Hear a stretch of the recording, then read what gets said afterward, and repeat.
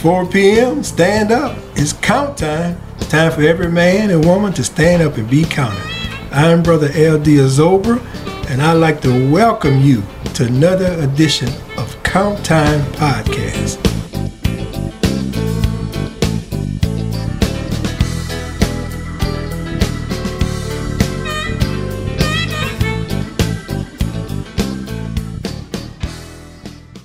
Did you have a chance to play in the pro ball? Who? You.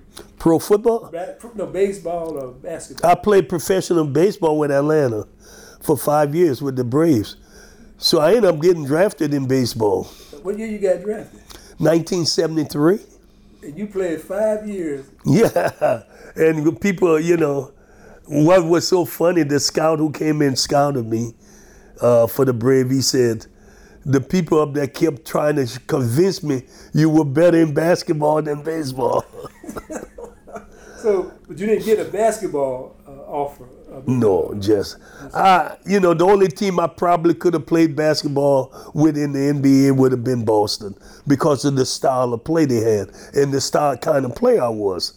I could play that with them, because they didn't require you to do nothing but team things. I was big on the team thing. That's what made me so good, where guys wanted to score all the time. You don't have to score. Well, I was scoring and didn't have to. The ball will find you and you stick it in. That's what I used to tell them. So now you came from the big city of New Rose, Louisiana, to Southern University, and you did all in your power to make this, I don't say a dream come true, because you winged it all the way. You just figured out, I'm going to make it some kind of way. I winged it, huh? Hadn't heard that in a while. That's the old folks talking. Yeah. Because you said, I'm going to make something of myself. I told my daddy I'm not going to work in this field. I don't know where I'm going to work at or what I'm going to do, but I'm not coming back and work in this field. So you made this happen for yourself and created a great opportunity for your family who didn't have anything. Right. I really didn't start thinking about playing pro sometime after my junior year. It started hitting me that I might have a chance. Because remember, I thought I couldn't play baseball at all here. I said, man, I can't. I'm out of, and the coach said, you're going to be a really good player. And I'm saying, what? So because I didn't get opportunity at that much in the first 2 years, I didn't think at all in baseball, you got me? Mm-hmm. But something clicked in my junior year, and I won the batting title. I won the SWAC batting title. You won it? In my junior year, yeah. And then the next year I hit even better, and that's when I got drafted. But my senior year, I was really good in basketball. I came under a different coach, a different style of basketball. Now, who was your coach then? Carl Emerson Stewart. Oh, Carl Stewart. Carl, you heard of him? Oh, yeah. Yeah, Carl Stewart. So he brought in a different style of basketball, and it fit what I could do.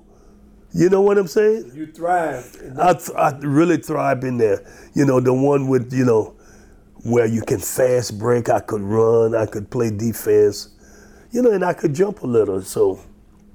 And how tall were you? 6'5". I didn't get any shorter or taller. Okay, then you're 6'5". But I was a jumper. I was a jumper. I could really jump. So that running to get that newspaper back and forward every day got you stronger. Got me stronger. It put me on the right track. I had the right attitude for it. You got me? So, but it says a lot about why you are a player's coach. All your team, a lot of your guys who played for you, they always spoke very highly of you as a player coach. But you didn't play with them though. But you worked with them and you gave them opportunity because you know what you came through. It didn't come easy for you. So you gave those guys an opportunity to prove themselves and to show themselves that they can do it. It wasn't about showing you, it was about showing themselves. That's right. I understood players that they're people. I understand that, I had some coaches that they only wanted to win. And I said if I ever coach, I was never going to be like that. I'm never going to put winning up ahead of teaching a player how to do things right. You got me? You can teach players how to win without putting winning as the priority thing in front of them. You got me? You show them how to do the mechanics right. You teach them about situation, and you help them to study their opponent. I think all of those things is what help people to win, rather than drilling something in them about winning. You got to teach them what it takes to win, and then the winning part will come. I just think the point with the winning is delivered wrong in many cases because it's drilled in them rather than taught in them. You got me? Something about teaching. Listen, the things I learned when people taught me has been a key part in my life, so I try to distribute that back to them. Now, let's go back to what you said. Now, you done matriculated through the great Southern University. So you done proved you can be a Jaguar in 2 sports and in education. You're a self-educated, self-made man in a way. But, thanks to Buck Jones, too. Now, Buck Jones, got to give him some credit. Give Buck some credit. But he hung in there with you to get you started. But you was determined. Now you come later. When did you decide? Okay, I want. You went to Atlanta 5 years. You came back. When did you? What point in time you say I want to be a coach? How that come about? And Buck's mother name was Eunice too. My mother name was Eunice. Buck's mother name was Eunice. Y'all got along quite well. Quite well. We became great friends. Even though we never were roommates, we did everything together to a large extent. And I wanted to make sure, because when we would go play 2-on-2 basketball was big during the time. On the weekend, we beat everybody. Who, you and Buck? Yeah, and he was a baseball player. But we played 2-on-2 basketball, they couldn't beat us. Where you played 2-on-2 basketball at? In the gym right there. Oh, okay. Or Seymour Gym. That's what we would play. Oh, they could not beat us. And he was a baseball player. I'm a baseball player, part basketball player. So y'all dominated on the 2-on-2. Ooh, the basketball team, them guys couldn't understand. Well, we understood the Boston Celtics philosophy. Give and go, pick and roll. You got me? Okay. That's what we were doing on them. Give and go, pick and roll. So I wanted to bring that up because we did a lot of things together, but playing 2-on-2 basketball we were champion at that. Now, when I don't know, I never thought about coaching. That was not something I got up in the morning thinking about.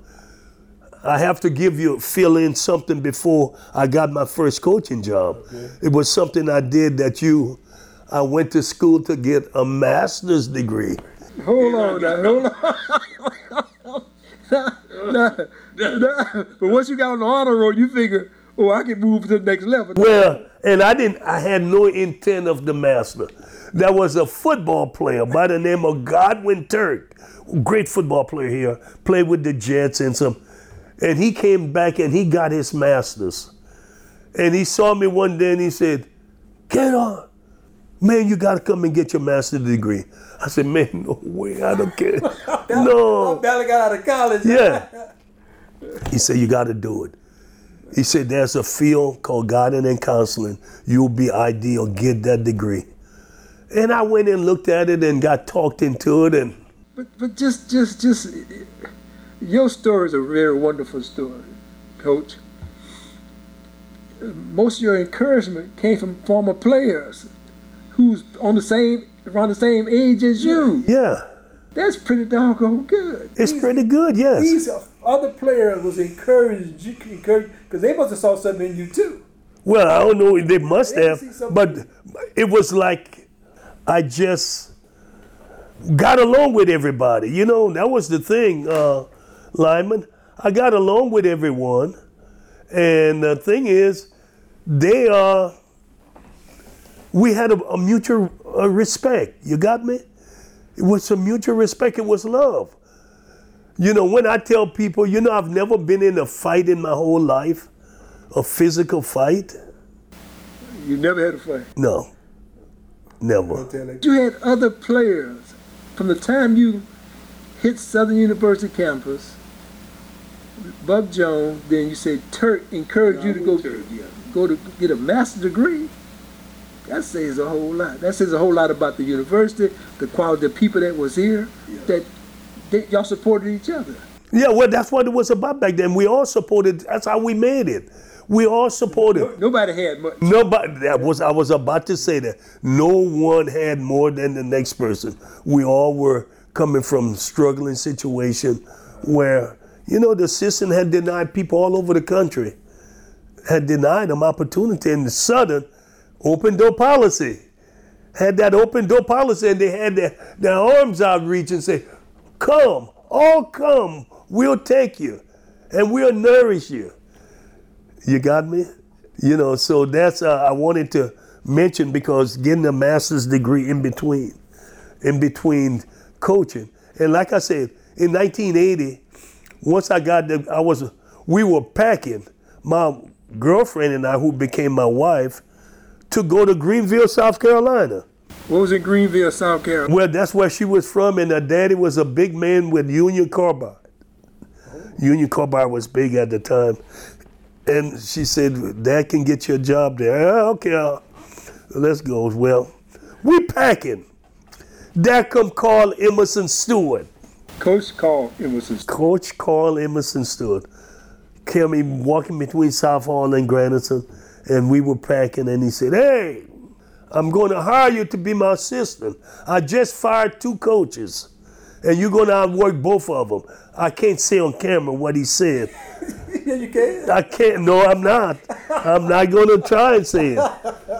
I'm not going to say it, but I'm going to be nice and say, "I just fired 2 coaches, and you'll be able to outwork both of them." So what 2 coaches you fired? Well, I'm not going to name them. Okay.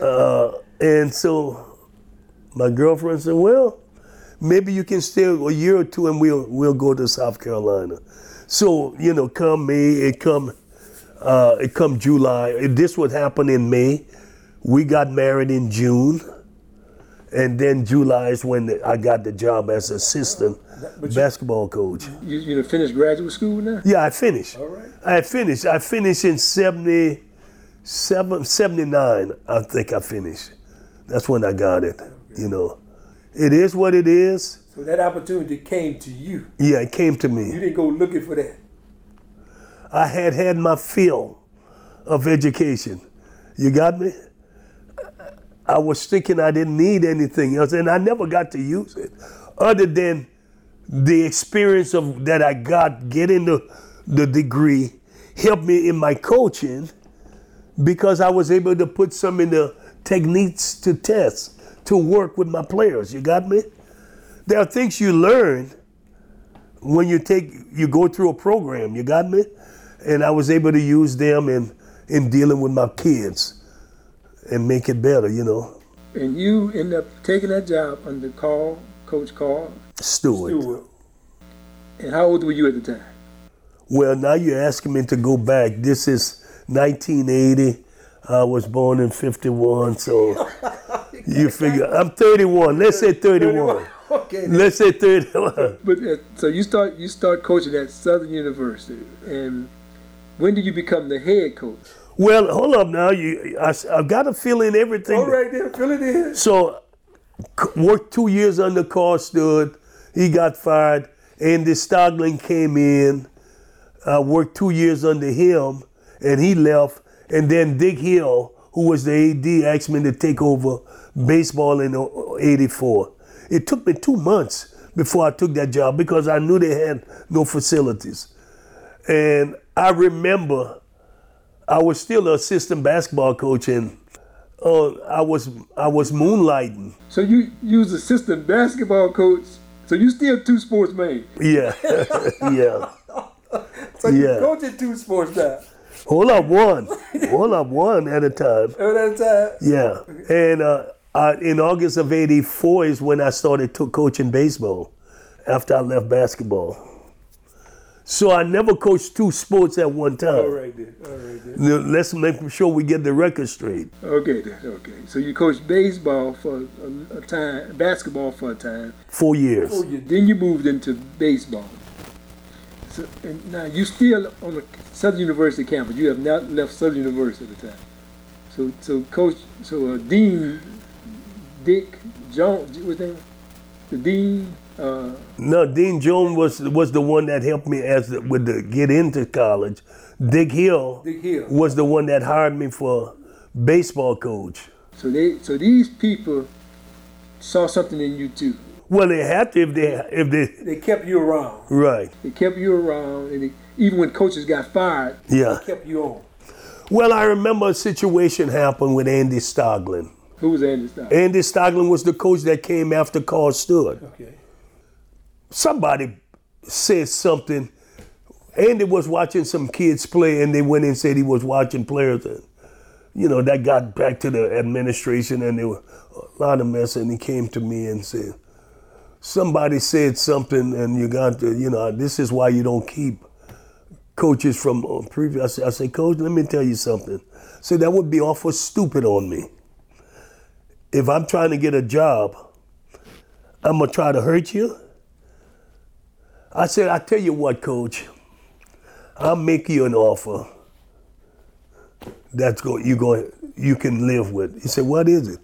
I said, after 2 months, if you're not happy with me, fire me and I'll go. He said, that's a deal. Okay. After 2 months, I get called in. And he said, I've got to make a decision. I said, yeah? He said, I no longer want you to be this, but I want you to be the recruiting coordinator. I said, oh no, Coach. He said, you're better than me at recruiting. I said, Coach, I don't want to get on that road. He said, you have no choice. That's what I want. He said, I know I brought Hugh Wallace in to do that, but you're better than him and you're better than me. Oh. So this is how a negative turned into a positive. See, I was confident in myself that I didn't do nothing to try and hurt this guy. And I knew that I knew talent, you got me? Because I took him to some of the players in Louisiana. I said, I'll take you to some of the players. Took him all the players. He said, Dawn, man, he said, some of these guys ain't on no list, but they can play. I said, I know. See, I said, that's the thing about Louisiana. It's rural. And they're good players, but they're just not going to be on the list. Because you came from that situation. So who knew best? A person that came from that kind of situation. I came from that, so I understand it's going to be overlooked. It's a little harder now, but there's still kids who are overlooked. You got to go in the inner city now and find them. That's why they're going to be overlooked most of the time. But nobody wants to go in there. Nobody wants to go in there. It's dangerous. But I used to go in the inner city. Well, I ain't never heard a coach getting shot in the inner city, though. No, I never heard. Not unless they're doing something wrong. Yeah, like they doing something. Yeah. So. But you, when you took the head coach job at Southern University, you said that, you got to tell us that experience because there was nothing there, just a job, and you had to create, build everything. But you said you came from little or nothing, so you were self-made. You built yourself to be someone great, and I have to say it like that because you are.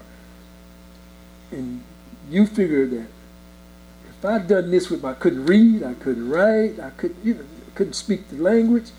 But look what I've done here. So what can I do with this? There's nothing out here, but I got some space to work with.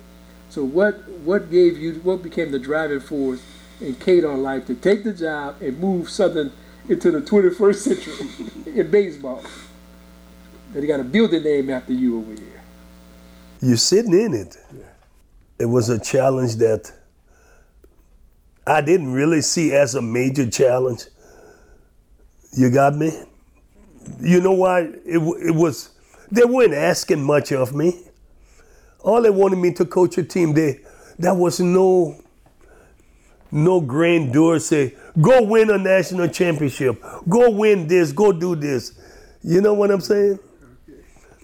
All of the thing was based upon, I knew this program had history. I played in it. I played with some of the great players. We did very well when I played. Had a lot of guys drafted. And I felt that I could do something. Now, the challenges were monumental, man, when you start talking about not a field to practice on. You don't have a practice field. Where did y'all practice at the time? Well, we practiced where the field is now. But it was just a field. It wasn't a field, it was just grass. It was just playing. There was no field. It was just an area. Yeah, because it used to be like when you would pass, when I was in college, when you passed that area, it was just like part of that's water down there? Yeah, well, it was low in water. Yeah. Water, it was a low spot. Yeah, so it's like bamboo. Yeah. Bamboo shoot growing up. Well, we don't want to say that, but we made it work. And where this building sits right now, when we couldn't use that area, we would congregate in this area and hit ground ball to each other. Nothing, just do it. I had a batting cage right there on the outskirts of this building that a guy got someone to build for me. I mean, every now and then I was able to patchwork here with a relationship here, get someone to do something. You got me? Remember, it wasn't easy, but I kept asking. You see, the one thing that I had going for me that I was going to ask, I kept asking and asking and asking, and finally, we got this thing built. Matter of fact, let me tell you what happened. I was in the restaurant business. Had some young white ladies come to me one day.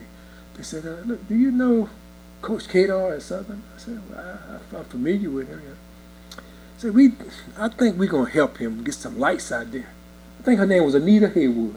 No. Not Anita. What her name was? One of them name was Anita. No, her name was Janice. Her name was Janice. So they was telling me that they was gonna help you get some lights. Now these people from LSU. Yes. And I said, well, Coach is a very good guy, very respected. He always involved with me. I said, we're going to really help him. And from that day forward, they had a time frame. They said, we're going to get some lights out there, because they used to like come watch you play too. Right. So they said, we're going to get some lights out there where they can play at night. Because it just be you, the team, and a bunch of mosquitoes out there. So they said, we're going to get us some lights out there. So how long did that process take to get lights out there? I got the field up in 1990, 91. Got the field running. And we had lights that were on the ground. It just couldn't work them because LSU had given us the lights. Oh, they gave y'all some lights. Yeah, but we couldn't put them up because of the cost. See, the year for safety, you got to have, it was going to be so expensive. Right. It been cheaper to start from scratch and get new lighting. So you and Skip Berkman worked very closely. Yeah, that's how we got, and then Turner Industry and some other people got involved. Janice Guitro, her husband Billy, was the president over there. And so we got that done. But we ended up giving the lights to Zachary because they could do better. And then we went to work on getting new lighting. I tell you, I got to give one man credit that I haven't given enough credit for. Former mayor, Tom Ed McCune. Damn, I got to give Tom Ed. Tom Ed went to bat for me. With the businesses, the ones I couldn't, he brought them in. And that's how we got the field and the lighting done. Because I had the commitment from Tom Ed. He said, I'm going to help you. And he did it. And so, You can't do nothing of what I did here without the business community when the state doesn't get involved. Remember, Southern is the only school in the state that the state didn't do anything for. And I don't blame the state. I do not blame the state because we had a field that was going to be built. Barham was over the Ways and Means Committee. He brought us in to have a meeting at the state capitol. We went and had lunch in the bottom, and he said, before I leave, give up my chair, I want to build a state-of-the-art facility for Coach Kadolf for what he's done. Oh Lord, he said Coach Kadolf. That's probably where he messed up at, huh? You should have said for something. Well, the chancellor said, you can't do that. We don't want to stop what we're doing. And he said, Curtis was the guy name. He said, Curtis Lee. He said, what are you talking about? I'm talking about building a state-of-the-art field. He told that man not to do it. And people won't believe me when I tell them that. The three of us was there. And when I see Mr. Barham every now and then, I say, can you believe Curtis turned down that? I should have been more forceful. I probably should have been more forceful. I was trying to respect the fact that the chancellor sent him as his representative. You got me? And I didn't want to do that in the meeting. Challenge him. Yeah, because he was the voice of the chancellor. Now, I'm sure if the chancellor had come himself, he wouldn't have turned that deal down. Why would you turn down a state-of-the-art facility? That the state don't fund. And he said it's based upon what this man has done for the state, not just Southern, for the state. He said he deserves it. You're an ambassador for the state. So I'm telling you, that's what happened. Why? But I still was able to get this done, and then this done here through a lot of, but you don't know how this happened. There was some money appropriated for this, and the football building got shorted $1 million, and they had to take it. That's why it delayed this project. And I said, all I ever said to the president, Slaughter was the president at the time. I said, all you got to do is tell me. I understand football. I said, I've lived a good life because of football. You got me? I said, Football was paying you, huh? That's right. I said, I understand. But the good Lord had it. See, whenever one thing failed, I was able to go to a good friend, Avon Honey. He's not with us anymore. He was a representative. State representative. Yeah. And I said, Avon, is there anything you could do? We just lost this money. Billy said, let me go to work. Jindal was the governor at the time. Bobby Jindal. Very difficult to work with.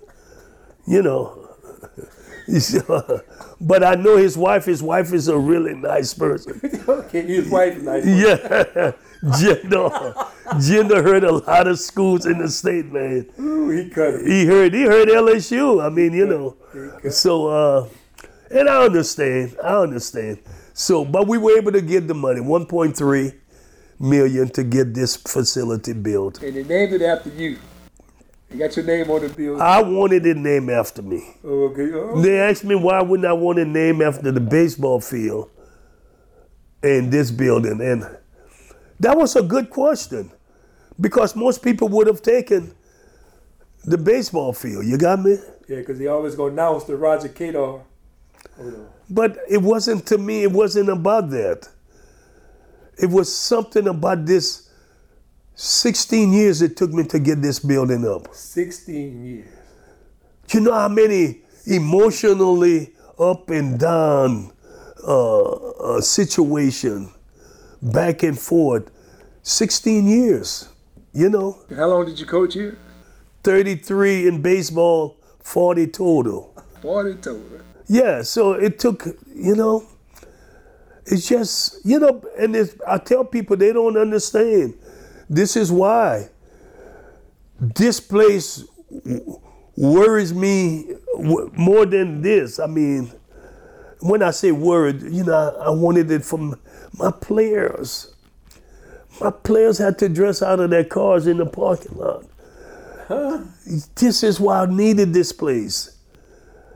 I wanted this place because I promised that to them. I made a promise to them that I would get a clubhouse. This is why. That's the one promise I was thinking I might not be able to deliver, because I deliver on all my promises to my players. They believe me. And finally, when we broke ground, it still took 2 years after we broke ground to start. I fussed and fight and scratch. It was just so much, man. Nobody cares. You understand what I'm saying? People in position, you should care about young people. Because you know what? Those are young people who are going to be the future of this university. And you don't know what position they're going to be in. You got me? This is why you got to care. You have to care. You just don't know what position a person is going to be in. And we've made some bad hires. When people in position, they think power is forever. Them position of power, you got me? They're short-lived. This is why I try to tell people all the time, it's better not to have a job that you think got power. You don't make as many mistakes, So, so it's been interesting. It's been an interesting run for me. All of the good things I've been able to do. They hadn't been easy, but it's been a lot of love with. I don't look at the bad time. I just let the good time rock and roll. I've had more good times than I could ever imagine. In the state of Louisiana, the city of Baton Rouge has been good to you. It's been really good. You have fostered and built some great relationships that I know of personally. People all over the state, all over Baton Rouge, hold you in high esteem in all communities, and that's what I've always admired about you. How you never gave up on yourself. You never gave up on your baseball team. You never gave up on Southern University. Well, you can't. Yeah. Southern University is a name. It's physically can't do anything. It's the people who operates this university. That's why you can't give up on Southern. Southern serve as a symbol. It's the doing people who runs this place. But sooner or later they're gonna move out. They're gonna move out. Hope we can move somebody in. The university or the community or the students at heart. Yeah, that guy who made that decision about not taking the state-of-the-art field, he should have never been in that position. Should have never been sent to make a decision. You got me? And you can't even reason out why. Did you have a conversation? You should. Why can't you bring that back and we have a conversation? Why can't you? That was a dead issue soon he spoke there? Yeah. He said, oh, no, we can't accept it. We've started on something and we don't want to stop. Well, Coach, to say that. And then, you always hear the talk around Baton Rouge, the state. The state don't do nothing for Southern University. Southern University has been struggling ever since its conception. The white people don't want to help Southern. So that's just some people saying that that's not the case. Yeah, right. But that's really, I don't want to really go too far into that because that's really not the case when people say white people don't want to help Southern. That's not true. We know that's not true. Well, it's not true. And the fact is, you have to make good decisions. You have to have good business people negotiating for you. You got me? And I don't think Curtis Lee was a person that should have been in that situation to make that decision. The man tried to give him a chance to back out and say, Curtis, are you sure you know what you're talking about? Yeah, the chancellor made it clear. We started something we don't want to stop. What? You started something you don't want to stop. Here's the guy talking about $5-6 million to build a state-of-the-art facility. Back then, you talking about in the 90s, that's a lot of money. That was a whole lot. You could have built a state-of-the-art facility Yes. For $5 to $6 million back then. And I had to also envision we may be moving in the field to on the farm back there, because that would have been a good place to move in. You got me? You'd have built a real baseball field. Well, you would have had the area. Yeah. You could do stuff. You got me? So, but that's okay. Life goes on. We got this built, and you know. But nothing in your life came easy, Coach. Well, I'm not gonna say that. Okay. It might look too hard to you, but it may not be as hard to me. I'm not gonna say nothing came easy, because a lot of things came easy. Well, like one of my former players who coached under me said, "Coach, everything was easy for you because of what you went through in your life." So he could see how things became easier for me. You got me? What is difficult for Lyman was easy for Roger Kadar, because he had already dealt with that stuff, you know? You just got to figure out how you gonna maneuver it to make it happen. Huh? Something I didn't even try to figure out. It just happened. Just happened. I mean, I'm just, it's just, it's just amazing.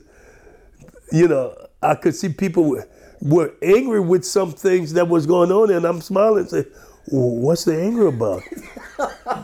I couldn't understand. You know what I'm saying? You mad, bro?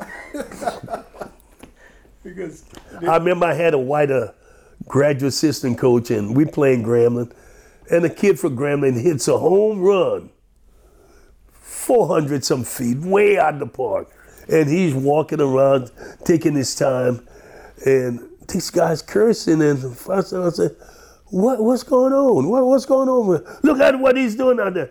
I said, what is he doing? Look at the fans. I said, just look at the fans. I said, this is what baseball in our community is like. The fans are enjoying it. Then I said, look at the scoreboard. We up 16-5. Let that guy enjoy himself. Don't get mad at him, huh? You winning the game. Winning, the fans enjoying it. I said, this is what happens in our community. They want to show. They want to show. They want to show. Just give us a show. It's just, you know what? To this day, he said, I was very stupid. He said, you made me see something I couldn't recognize. He said, in our community, we want to kill. I said, I could believe that. But I said, you know, the fans were happy. We up 16-5. You think I worry about how far he hit it? It's still just one run. Let him gloat that. Huh? He gloating. And when the guy got to home plate, he touched home plate with the tip of his finger. He done done something, huh? Yeah. But they're still losing. But, Yeah, but he got him a good home. He got him a good one. Oh, yeah. And the fans just went crazy. He got to home plate. This kid was about 6'6", 340 pounds. 340 pounds. Oh, he was a hell of a hitter. His daddy name was Giles.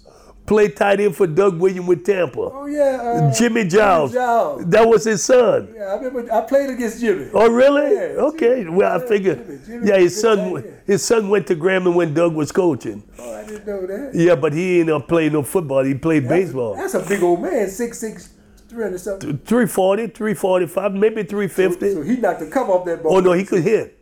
Oh, no, he was a hitter. Did he play pro? His daddy played baseball at Alcorn, too. I don't think he played pro ball baseball. He could hit it, though. No, you know, Jimmy was an athlete. Yeah, so, oh, no, I think the boy name was Jimmy, too. I think his name was Jimmy Giles. What a classic. I had never seen that. I saw a lot of things, and I love it. You know. That was a big old man running around that field. Well, he didn't run. He took his time. He styled it. He styled. Then he styled. You know, Grambling, some of the things, or greatest things happened when we were playing Grambling. We played in 1988. We're playing Grambling at Goldsby. And another big old guy named Martin, the catcher, he hits a hits a grand slam against us early in the game. And boy, the train was making noise and they're going up and down and yelling. And he gets to home plate and he does the Pee Wee Herman on home plate. And I'm saying to my player, what is that? They said, Coach, it's Pee Wee Herman. I said, oh, this is great. You know, how many coaches gonna say that? They want to hurt someone. And I'm saying, this is really great. But I saw the little guy ran off the top of the dugout. He came to home plate and pointed that way to Big Martin. He did him there. And he did Pee Wee Herman. But in the Negro League, they did all that kind of stuff. They did it. Yeah. They would bet. It was entertainment. Yes, that's what we did, but that's what we do best. Yes. And that's why I try to say, I wanted to know what was that he was doing because I wanted to be updated. Guys say, Coach, it's the Pee Wee Herman. You see what I'm saying? So rather than get mad, come on, man, why get mad? Let's enjoy the moment, huh? Well, the fans enjoying it. So, Coach, you saying, I want my fans to be happy too. Yeah. Happy fans mean they're spending money. That's right. And listen, we end up winning all them games they were doing, and we won them. So they can do what they want. We win in the game. You know what I'm saying? Now, when you left Southern University, what was your record? Well, I don't know. You remember what that record is? But you had I can't take the record to the bank and get a loan. I don't worry about Lyman. Because you enjoyed them 33 years of coaching baseball. Yes, yeah. Now you got a few great players that you coach. Who a couple of those might be? Well, you know, we started with Trinidad Hubbard was one of the first kid I had drafted play for me. I love that name. Yeah, Trinidad. And then I had a guy by the name of Adele Davenport, was really a good player. Got drafted by the Giants. Where was he from? Greenville, Mississippi. I had a Brian Cornelius from New York City. Could really play, a New York City guy. Then I had a Tim Starger, his nephew Willis Starger. But I had a guy by the name of Keon Thompson. Now, Ricky Weeks played for me, but I got to give Keon Thompson was one of the greatest clutch hitters you ever going to find. Did he come up big for me in the 4 years he played for me every time? 4 years. He played for me 4 years. He came up big every time. Not every time, but late in the game. That's when he was at his best. They don't strike him out 3-4 times and we get in the 7, 8, 9 inning. The man, he remind me of Joe Carter. I don't know, most people don't know who Joe Carter was. Joe Carter was one of the classic clutch hitters in baseball. In his last year with Toronto, Joe batted .219. That's not very high, is it? .219, you and I could maybe go hit that. But that .219, he drove in 131 RBIs. Ooh. That lets you know he's hitting when they count. That when it's time to hit. So that's what he did. He hit. And so Keon Thompson burned people late in the game most of the time. He did miss. Where was he from? Atlanta. You know, one of the great recruits out of there. And of course, I had Ricky Weeks, who became the Golden Spikes winner. Just a really good player. He's out of Florida. Huh? Yeah, got him out of Florida. You know, and he was nobody wanted Ricky Weeks. Nobody saw it. It's amazing the guy stayed on the market. I often tease Ricky. You know, Ricky didn't sign until August with us. Okay. He was holding out, huh? No, he wasn't holding out. Okay. No, he never. It's just that it worked out that way. He had to come and visit, and his mother had already committed Ricky the first time I talked with her. So she committed him. So it was that they were trying to get a visit, and they had to come here and visit. And that's why we didn't get the signing done. You got me? Okay. Yeah, and they had to drive. So at the time, I had no money to pay for Ricky to fly. You couldn't even fly out here. No. Oh! You can't go to a booster like the other folks can to pay for this, huh? So his daddy drove him down, and they came down and they stayed a couple of days, and then when they went back, he signed the paper. But my son told me, I think you signed the wrong guy.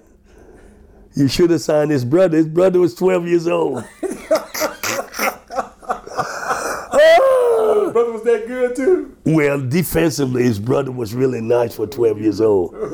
Oh, he was really, And I'm saying, I said, look at his brother is little. Look at him, put him side to side. Say, Ricky's going to be a man next to him.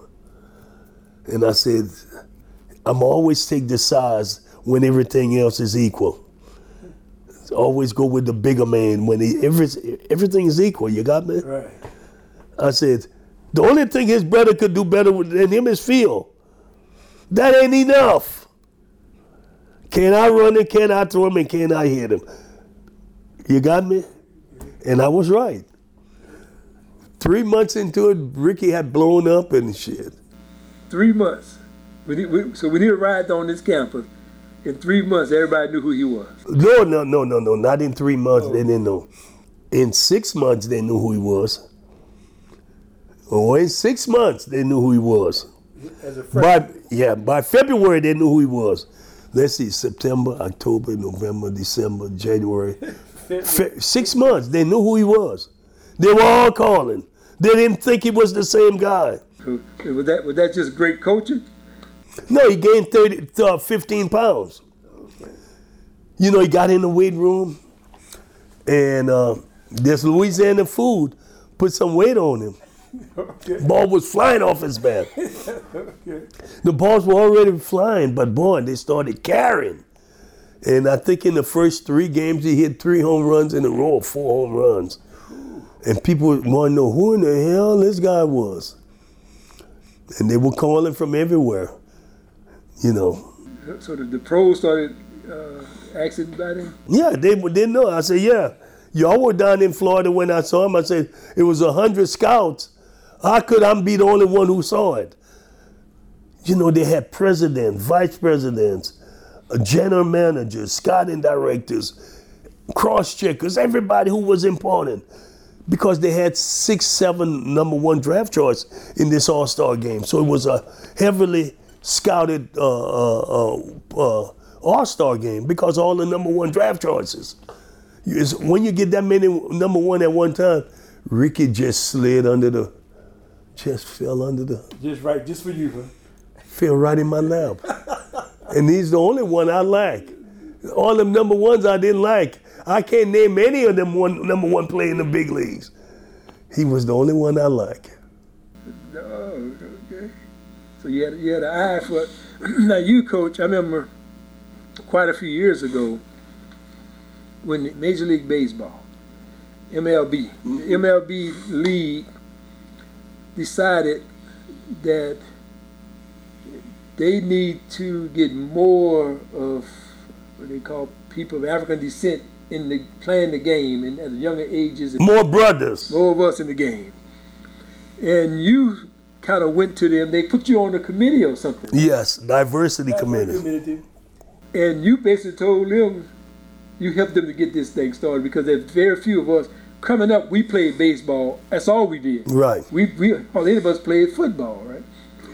But nowadays it's vice versa. Hardly any playing baseball. And you went to, and when they put you on the committee, what are some of the things that you brought to them? Well, I came because I signed a confidentiality. Oh, okay. And they don't want you to talk about what we discuss in there. Right. But the only thing you can discuss is that they wanted to increase the number of blacks playing baseball. Mm-hmm. That is not a secret. But when you sign confidentiality report, they don't want you to really talk too much about it. I can say this, that there have been a marked improvement in the number of blacks playing baseball because they've done more programs like this Henry Aaron Classic invitation, Hank Aaron invitation. They're doing more and more of them, and where MLB spending a lot of money. The issue was that they need to spend money in the communities if they want to. Yes, They need to but invest. but they need to invest, but the community, MLB invests in community where community invests in themselves. Okay. That's the philosophy. That was one of the things we did talk about, and they wanted that to get out because they don't want to keep this a secret. If you invest in your community, we'll come and invest with you. So if you got where you start Little League programs, like for instance in Detroit, I want to give Detroit as an interest. Where communities clean up fields and started Little League program, they bought uniforms and provided vans to make sure kids could get to and from Little League programs, okay? Chicago has got the most successful program there is. They got the ASA program. That had nothing to do with us. They did it on their own, the White Sox, you got me? So they have done something for a fantastic program where they're sending a lot of kids to college and getting them drafted out of their program. Atlanta, Georgia is popping at the scene with so many players coming out of there because of the programs they've initiated. Washington, D.C., Philly, Cincinnati is coming on. Houston is coming. Dallas, I saw where Kershaw gave a bunch of money, like $8 million to the RBI program in Dallas, where he's from. So you could see it's not just black players investing. Everybody's trying to invest to help kids play baseball, you got me? But they want to do it you got to start at the Little League program. You can't start here because kids have lost their interest. You see what I'm saying? If you can start them young and you teach them right, they'll stay in baseball. Well, that's a good analogy because that also would resolve issues in the community with violence. Yes. It's to start young. You can't wait till they lost interest in life. No, a lot of people already got them. They already got them. So that same concept applies. If you know this, you mean you have to know it applies all through life. Yes. So let's grab our youth as children and start working with them. Let's invest in them early. But I want to give that kudos to you because I remember when you came onto that committee years ago. Quite some time ago. It was in 13 or 14 when we started that committee. And this thing has really done well with the spinoff. Matter of fact, they didn't put too many else on the committee. I think you might have been. No, I'm only college coach. They had three other minorities, but you had general managers, president, and owners on that committee.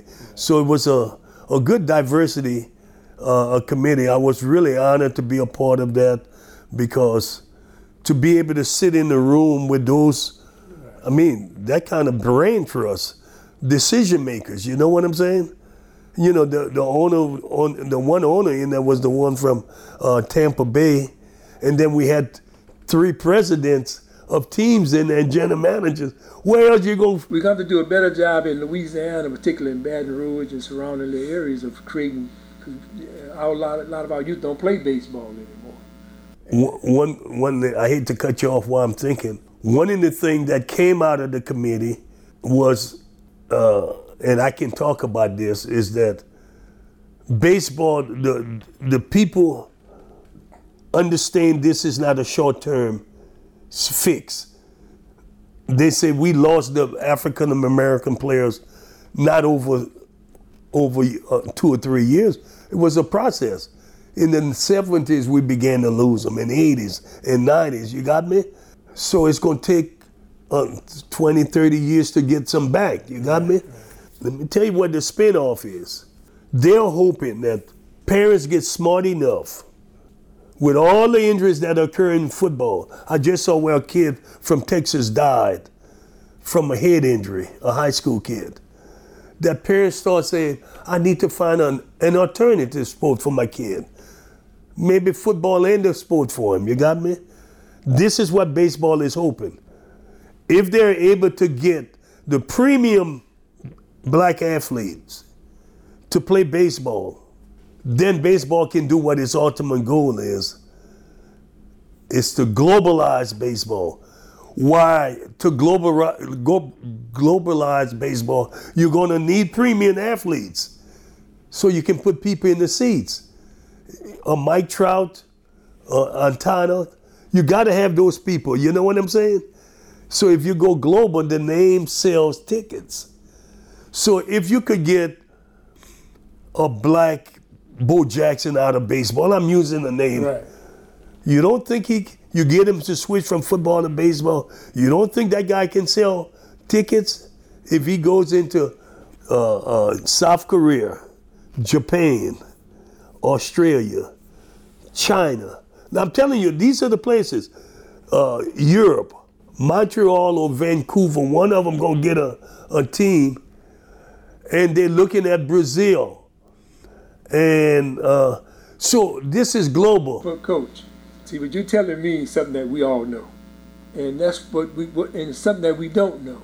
To create a global market, they need us. Yes. That's what you say. Yes. Now you can go to Dominican Republic, you can go to Trinidad, you can go all the places to get athletes that look like us, but they don't have the people around here don't know who they are. All right, and something about American athletes. We got that, like you said, them guys running across, they styling as they run across the base, right? And they get there, they go, there's something that they create their own little, whatever call it, how many hours that people love, like the Ali, just to be in his presence. Now, we do know NFL have invested in sport, in their thing. That's why every player want to be a football player. They have done an awesome job of marketing it. Baseball have done a very poor job. Now NBA is doing a great job of marketing. You know, they have done an awesome job. But we know it's easier and cheaper to pick up baseball games than do football, even basketball. But baseball, we just we go get a stick and find a little ball somewhere. And we didn't need no gloves back then. We catch with our hands. When you gave us a glove, we was dangerous then.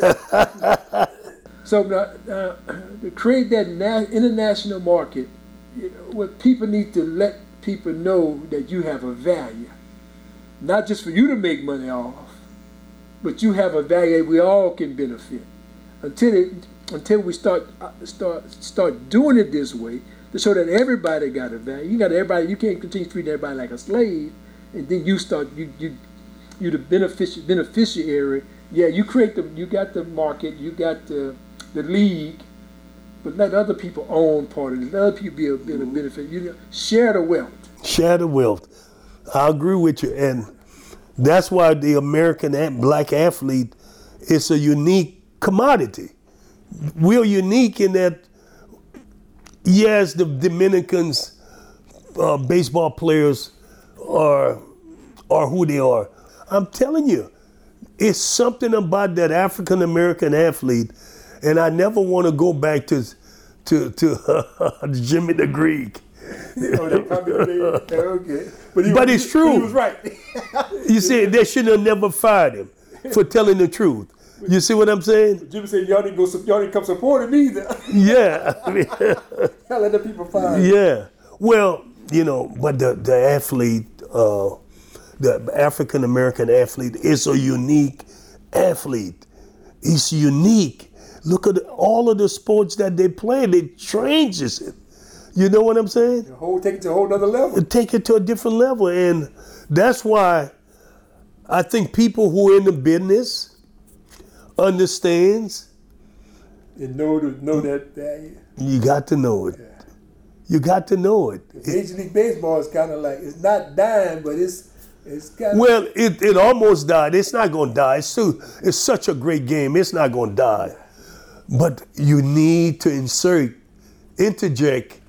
that kind of life back in it, along with the players they have. They got some good players too, but you get your special. Yeah, but you don't have. Like Ken Griffey Jr. and them guys. Them guys were it's just different. Yeah, Barry Bonds. Barry Bonds. I heard the man Miller was the announcer, and Barry Bonds went to play in New York, and they called Barry Bonds. And he hits one out, and the man, John Miller, say, It's almost in New Jersey. The announcer, that's classic. It's classic. So we covered that area about your career. Anything you want to kind of leave us with? The great coach Roger Cador. You also have your own. I don't want to talk about this. You got the Roger Cador show. Well, it's going to be a podcast. We changing. I'm doing something like you. I'm leaving the TV from the Roger Cador show to do a podcast. And I think I can bring more thing in it. I'm going to do more national interview with some of the people I know, and bring the audience a little different spin rather than what I could do on TV. So you figure TV, you kind of limited? Well, I was in the box, and I want to be out the box. I want to be able to do more like you. If I wanted to go an hour and a half, I can. I can't do that on TV. You see what I'm saying? Okay, you see what I'm saying? So that's why I want to do the podcast. We got a lot of people that I can talk to. That we going. That's the conversation we just had about National Baseball League, to bring those guys on. Yeah. Yourself and have those guys that talk about where they want to go. We're going to be able to talk about things of interest for people who love baseball. Everybody in Louisiana and don't love football. They like it, but baseball still is a sport that people enjoy. Now we got a big game coming up soon. First time in the history of football, Louisiana state football. You got Southern University, the great Southern University Jaguars versus the LSU Tigers. So they call it the Battle of the Cats. So what you think about that game? You excited about it? I guess it's going to be a great battle of the band. It's going to be really, I think it's going to really be. A battle of the band, not the game. Yeah. Well, I don't want people, it's not fair. It's not fair to think Southern in football is going to be able to do what people are thinking. I'm hoping they can make it respectable. But even, Coach, you have to be realistic. That's why nobody have ever won playing these kind of schools. You got me? It's a money game. If somebody taking a check, they're paying Southern $800,000, I think. Yeah. It's a money game. So, I just hope they don't get anybody hurt. That's really what I hope Coach Dooley and his team in Georgia years ago could come out of it and don't get anyone hurt. So now he can compete in the SWAC. Give himself a chance. Have some money in the pocket. And Deion is the one coach and he can say it. He can't play these schools because he said the two areas where they're going to beat them up is the offensive line and the defensive line. He said we can compete in the other areas, but offensive line, defensive line, we ain't there yet. And he's not going to play those schools until he's there. Now, they're making money in Jackson, so they don't. He's done a good job. Deion done an awesome job. He's doing a good job. Everybody call him prime time. Prime time. And he's a different kind of coach. He was a different kind of player. He was a talker. Mm-hmm. And those kind of people, garnish a lot of attention. Matter of fact, I played with the Falcons. He came a year after me, 2 years after me, to the Falcons. And he came there. He was calling his own self prime time. That's right. So he knew how to market himself back then. Didn't do no drugs, with no alcohol. He was handling his business. Right. So he did a great job, and that's what he's showing you up there. Right. And he's a great example for the young players that are coming up there. Oh no, he's different, and you got to admire him for that. And Ashley Robertson, the AD, for taking a chance. Give him a chance. To have that enough insight and vision to say, I'm gonna give you opportunity to come to HBCU. Yeah. He played at Florida State, so that was a great. I forgot that was a great opportunity, brother. Yeah, it was a really good thing that they gave him that opportunity, and now he's opened the door for a lot of more. Like Hugh Jackson and the coach at Prairie View and the coach Eddie Robinson at Alabama State and somebody else at Texas Southern. All of those guys, they got chances. Right. Now baseball is a lot different. It's a physical game, but you're not beating up on each other. Well, wouldn't tell us let me to tell do you, it. let me tell you what makes baseball different. The best team don't always win. In football, they always win. Okay. But in baseball, the best team don't always win. Because of the way the uniqueness of the game. You can hit a 100-line drive, and they're all right at somebody, and you're out. You can hit 20 bloopers, and they all fall in, and you win. That's what makes baseball so unique. You got me? It ain't about how strong and how. If you put the ball in play and you catch the ball, those two things have to happen. You got to be able to put it in play because great defense in baseball don't score runs. Football you can intercept and score. Okay. Basketball you can't do it in baseball. Defense can't score you no runs. Only offense. It's a great game. That's why you can go beat people. So anyone can be beaten at any time. That's right. And you proved that. I've proven it. We've got a really good record of beating people and should have won a whole bunch more. But things were different back then. So a little tight. The zone got a little tight late in the game. But that's okay. But it still was but we still going to be excited by when this big game come up with LSU and Southern. And it's going to be a wonderful time for the community to come together and share, this wonderful time. Now, I did talk with one guy, told me they did scrimmage LSU from Southern scrimmage LSU in the late 40s, early 50s. Well, I first time I had heard that. First time, it must have been a unique situation for that to have happened. Yeah, I don't know how that happened, but I wanted to interview him, but I didn't get a chance to interview him. Well, Coach Kadar, we'd like to thank you for giving us opportunity to come here. But thank you for coming out here, Coach. You gave us a great interview. You gave us a lot of great history. Now, I don't want you to leave without sharing something that you might want to have on your heart that you might want to share with us that you might have missed or overlooked. On my heart, huh? That's pretty good, Lyman. On my heart, huh? This is a conversation. This ain't no interview.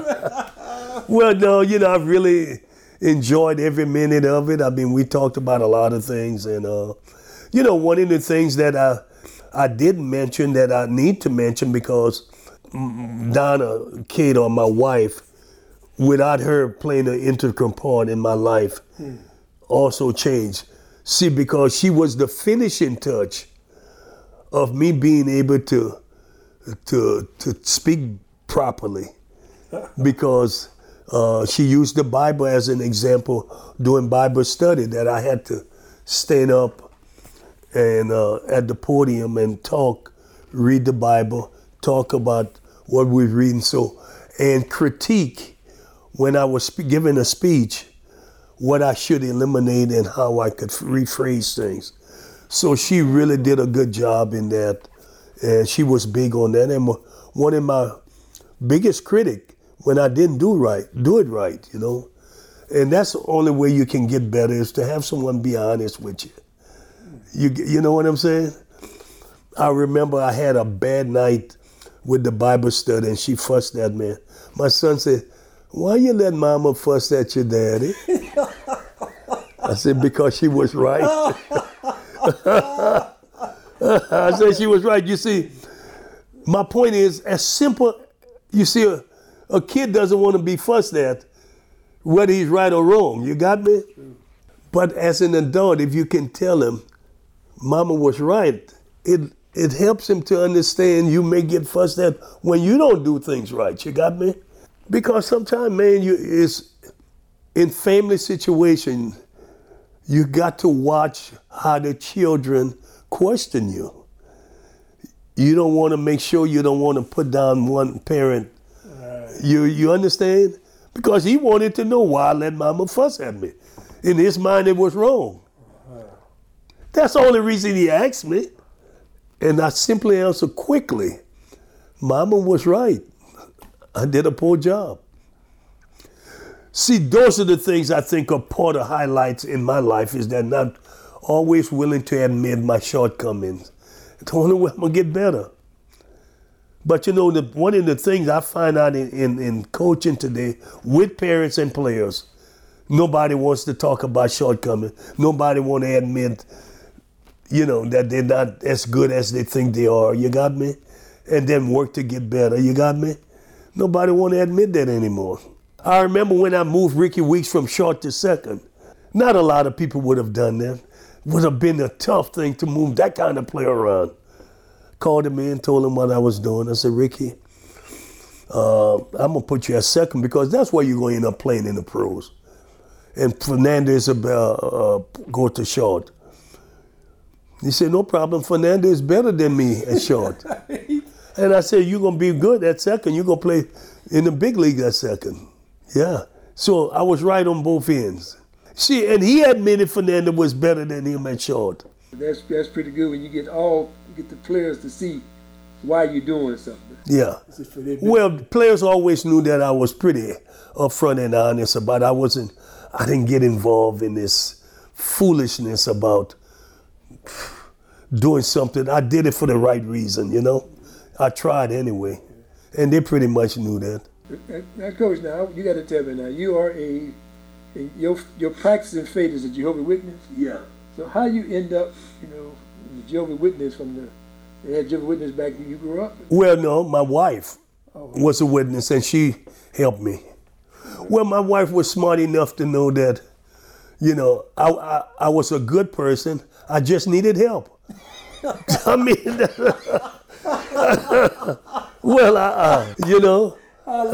no, she recognized I was a good person that needed help. She recognized I had been denied some things. It wasn't because it was the system I came up through, No.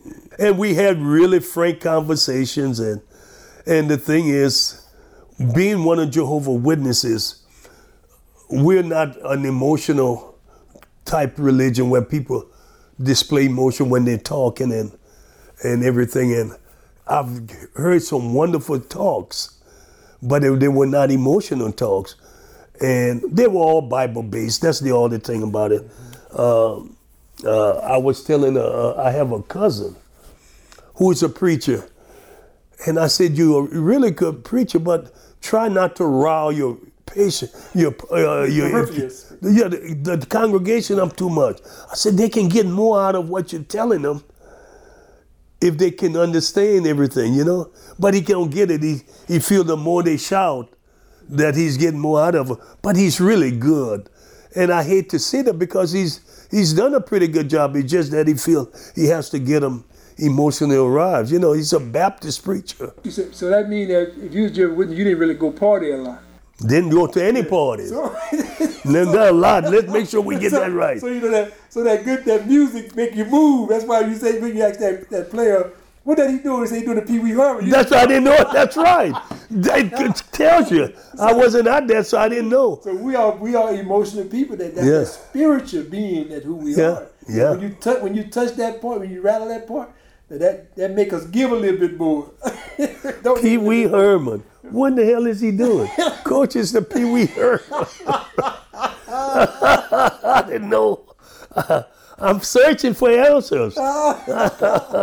But that's what made you a great and unique coach too, is your honesty. Now, what year did you arrive on Southern University campus? 70. 1970. January 70. No, that's right. You were supposed to be 69, but you missed that first half. Okay. Yep. But Coach, I want to thank you once again for giving me this opportunity to share your life, your story, and you are one of our living legends, and for real, and one of the true leaders and warriors in this community that you have done a whole lot and continue to do a lot. And I'm just glad that I got a chance to be in your presence and meet you. We're supposed to be doing our program. Professionally supported student. We're supposed to be doing our program. The reading program? Yeah, we're supposed to have done it when that COVID got started. Yeah. When that COVID. Yeah. And I still got that shirt for you. Yeah. And the name of that program was what again? Read to Pass. Because I didn't always mention this pass, especially supported student. Yeah, read to pass. Yeah, because you told me, because if I could not read, I would not be able to pass through school. That's right. And you said, we got to do this. Oh, no, read to pass is important. I'm a true believer, okay? All right, so we still gonna move forward with that. Yeah. The COVID over with now, so we got to get our Gotta get it. program going. And we got a good supervisor in the school,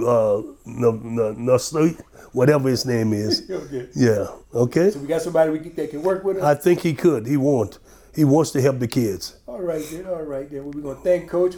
Thank you for being part of Count Time, and thank you for sharing this moment with us today. Appreciate you. Thank you, Coach. All right. Man can shackle the hand, the man can shackle the feet, but only you can shackle the mind. The mind is always free to travel wherever you dare to take it. Welcome to Count Time.